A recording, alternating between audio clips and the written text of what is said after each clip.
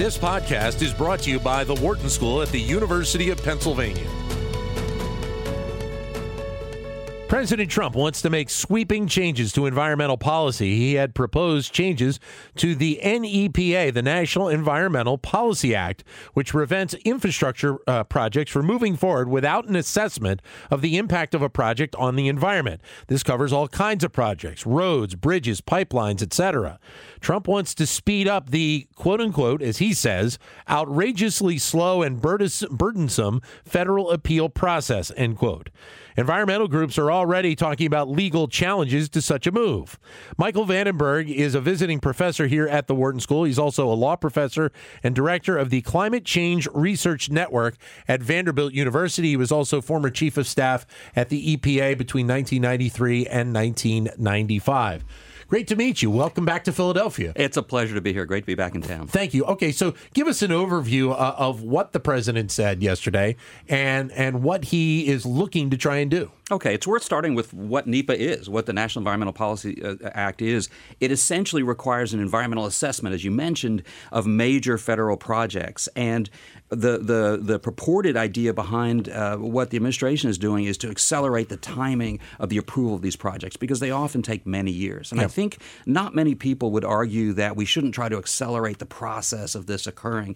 The question is that really what's going on here? Or is the change in the regulations here actually going to slow down the process? And we could talk about that. Or is it simply trying to put blinders on some of the most important environmental effects, particularly climate effects of major federal projects? Right. When you think about the building of a roadway or the building of a bridge or obviously a pipeline, as we saw in North Dakota and South Dakota a couple of years ago, you're talking about potentially a significant economic, or I should say environmental impact on that particular area when you bring a pipeline with crude oil running through, and in that case, it was an Indian reservation. Right. And I think a good way to do this in a business program is to analogize this to what would happen. Let's assume you're a business manager and you're running the M&A deal for an acquisition. You've got 10 facilities in this target, and each one of those facilities has a little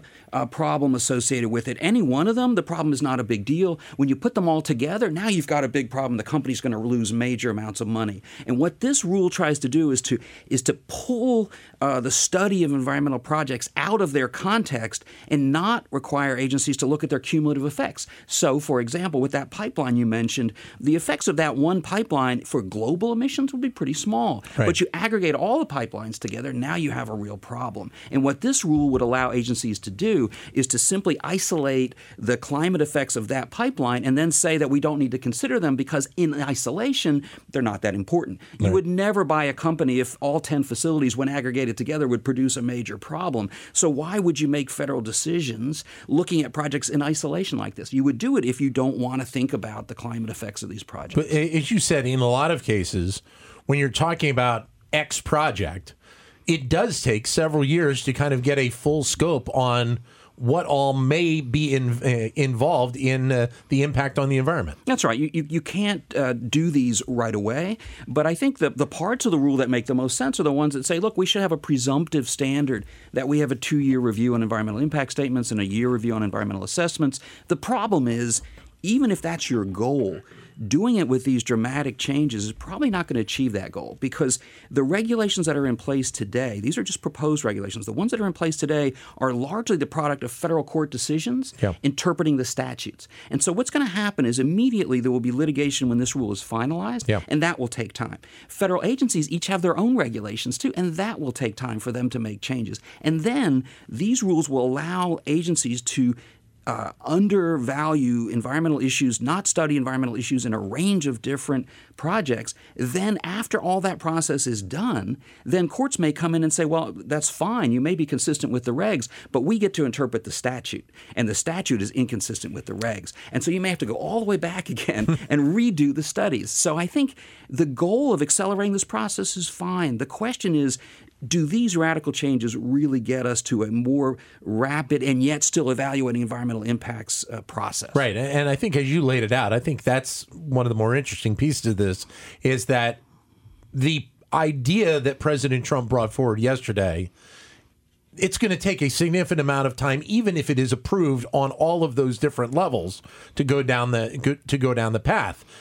In the political climate that we're in right now, we could be looking at a very different set of circumstances, either in a year or 4 years, when we actually may get to the point where a change in this type of policy may actually come to fruition. That's right. On the pathway we're on now, you would take 60 days to take comments, probably several months to accept those comments, maybe make some changes, then produce the rule. It doesn't become final until very late this year at the earliest, and then the litigation process starts. So you're well beyond that. I think the other piece of this that is particularly important for your business audience is that this is inconsistent where the private sector is going. Sure. Right? More than half of the S&P 500 have committed to some kind of climate targets.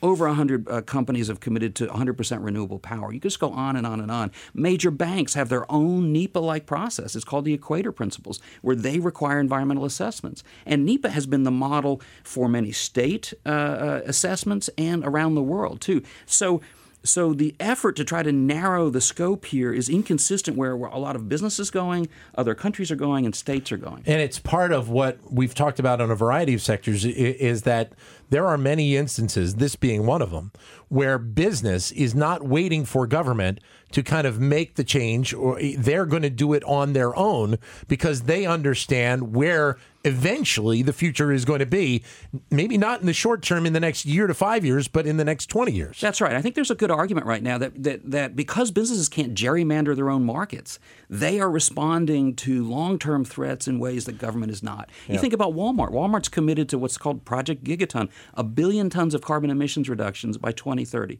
That's like Germany or Japan for an entire year going carbon neutral. And they're going to get that from their supply chain. So they're doing that for corporate reputation, employee morale, investor pressure, lender pressure issues, but they're not doing it so much because of government pressure. They're ahead of the curve. And that is, I guess, what we should expect to see then moving forward is you're going to see more of an influence by the consumer or by the stockholder in these companies to make these changes moving forward, because that's kind of the groundswell that we're seeing right now. That's where the pressure is going. And what's fascinating is you're seeing more and more environmental advocacy groups beginning to realize that their greatest opportunity is to go sit down with the investors, with BlackRock or with private equity firms, which are also beginning to get more and more interested in environmental issues. Right. And so a lot of the movement is going on there. I think it takes a big conceptual leap for many people involved in the process of policy making. Right. And I think the perception on this is, and again, as you said, it's one thing to want to speed up the process because, as many of us know, in many cases, the process of government is slow in general.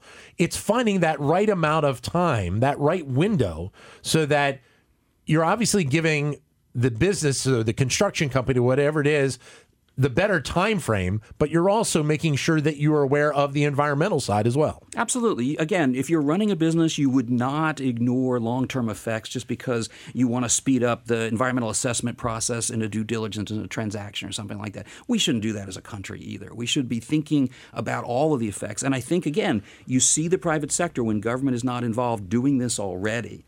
So as for NEPA itself, this is an act that's been around for, about 40 or 50 years. It was adopted in 1970. We were building roads through public parks and things like that. And the public said, no, we don't want that anymore. Richard Nixon signed it into law on national TV in 1970. But it has not been changed or really adapted since then. So I guess the question is does this act need a fresh set of eyes and looking at what changes possibly may need to occur? It could be updated. I think administrations in the past have thought about it, have tried to do so, but it's very difficult to do. We haven't had a major new pollution control statute in the United States since 1990. We have gridlock going on there. And so the challenge is that essentially what this is doing is by rulemaking trying to effectively amend the statute. And our democratic process requires the House and the Senate and the President if we're going to get legislation. This is just a unilateral action by the executive branch. So anything done through this rule has to be consistent with the existing statute.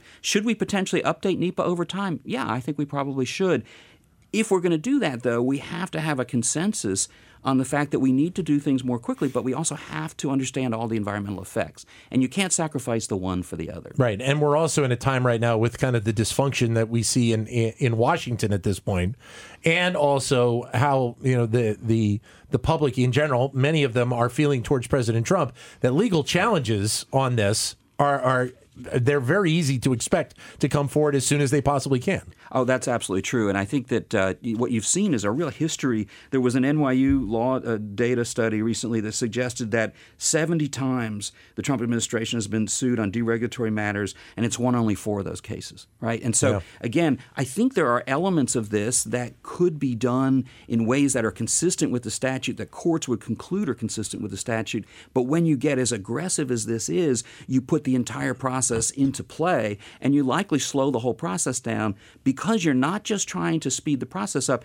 you're trying to exclude consideration of certain kinds of issues. And the statute was designed to force us not to pick environmental issues, but to know what the implications are, to not be willfully blind. Is it a concern that to a degree there seems like right now at times there is an element of not taking these issues into account when you're trying to bring forth some of these issues? Oh, absolutely. And again, what's fascinating to me is that the private sector is ahead of the curve on this. If I'm going to build a project finance project in a country that doesn't even have a NEPA, but I go to one of the many banks that have adopted the Equator Principles, I actually have to study the environmental effects, including the climate effects. Yeah. So now it might be possible for me to do the same kind of project here in the United States under the federal statute and not have to study what I'd have to study under a private standard adopted by banks. Michael Vandenberg, who's a visiting professor here at Wharton School, joining us. He is also at Vanderbilt University, where he's a law professor and also director of the Climate Change Research Network.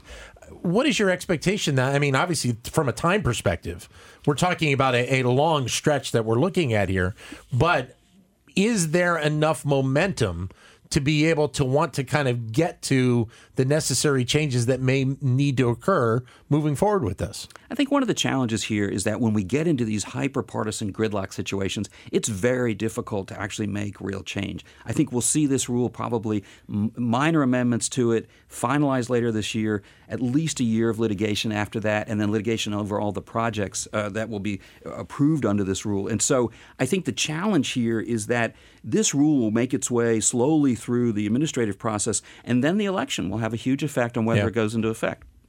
Michael, great having you here with us. Thanks very much for coming in. Thank you. I enjoyed it. Michael Vandenberg, visiting professor here at the Wharton School. He is also a law professor and director of the Climate Change Research Network at Vanderbilt University.